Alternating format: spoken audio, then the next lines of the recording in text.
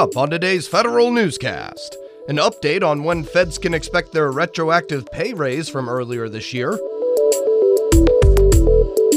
The Trump administration is going to examine the federal pay and compensation system altogether. And the White House also looks to build on the president's management agenda 1 year after its launch. These stories and more in today's Federal Newscast.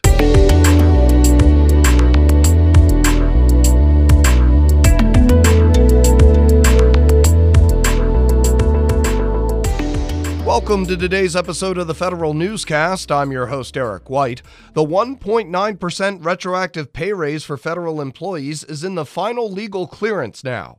Acting Office of Personnel Management Director Margaret Weichert acknowledges federal employees' frustration with how long it's taken. She says the delay shows why now is a good opportunity to review the current pay and compensation system. With more on how they're going to do that review, here's Federal News Network's Tom Temin. On the assumption that salary is not the primary motivator of job satisfaction, the Office of Management and Budget plans what Deputy Director Margaret Weichert calls a major study of compensation, rewards, and recognition. She says most feds express satisfaction with their pay and benefits, but see no connection between pay and merit.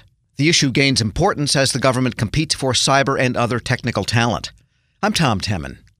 It's been 1 year since the launch of the president's management agenda, and the administration says it now sees an opportunity to build on many of the 14 cross-agency priority goals outlined in it. Category management is one area that will soon get more focus. Deputy Director for Management Margaret Weichert, yes, same person, says new guidance on category management is coming out later this week from the Office of Management and Budget.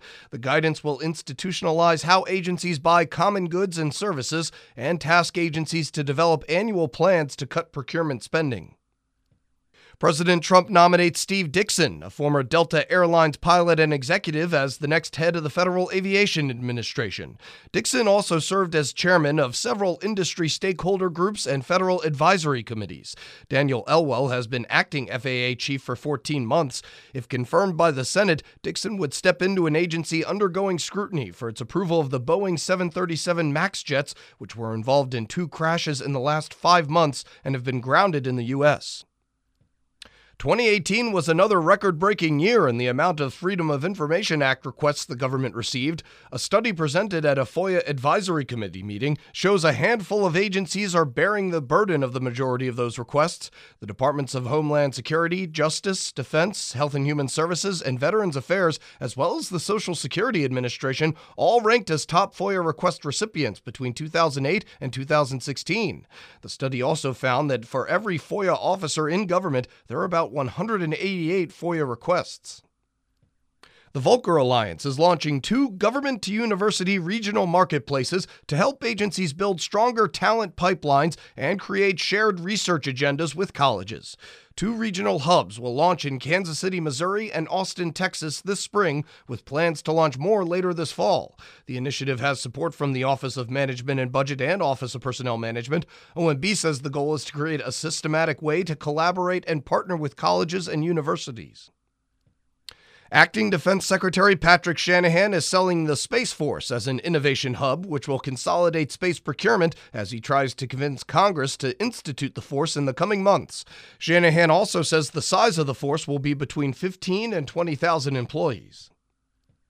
The Pentagon's Inspector General has opened a formal investigation into whether Acting Defense Secretary Shanahan has been tilting procurements toward his former employee Boeing.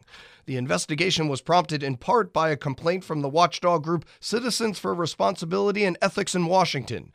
Crews cited press reports that suggested Shanahan derided Boeing competitors during Pentagon meetings and allegedly pressed the Air Force to buy more of Boeing's F-15 fighter jets. At a Senate hearing last week, Shanahan said he would welcome an IG investigation and that he's followed ethics rules. 15,000 military medical personnel may not stay in the service. The 2020 Defense Health Budget is down for the first time in years due to a planned reduction in military medical personnel. Dentists, nurses, and doctors would transition to civilian jobs under the proposal, so the military force can become more lethal. The Social Security Administration is once again pushing back against an attempt by fraudsters with a new campaign. SSA and its Inspector General warn calls can even spoof Social Security's National Customer Service Number as the incoming number on caller ID. SSA says while its employees do occasionally contact people by telephone for business purposes, they will never threaten a person or promise a Social Security benefit approval or increase in exchange for information. Is the seat management concept for IT services coming back in vogue? Federal News Network's Jason Miller has more. The Homeland Security Department becomes the latest agency to look back at seat management as a possible concept for its IT, desktop, and end-user support services. DHS is joining the Air Force, the Army, and other agencies to explore whether seat management can make a comeback. DHS released a request for information seeking to transition to a contractor-owned and contractor-operated model for more than 10,000 employees and 12,000 pieces of hardware and software. Responses to the RFI are due March 25th. I'm Jason Miller. You can find more information about these stories at federalnewsnetwork.com. Search Federal Newscast. Subscribe to the Federal Newscast on iTunes or Podcast One, and follow us on Twitter. Our handle is @Federal Newscast. I'm Eric White.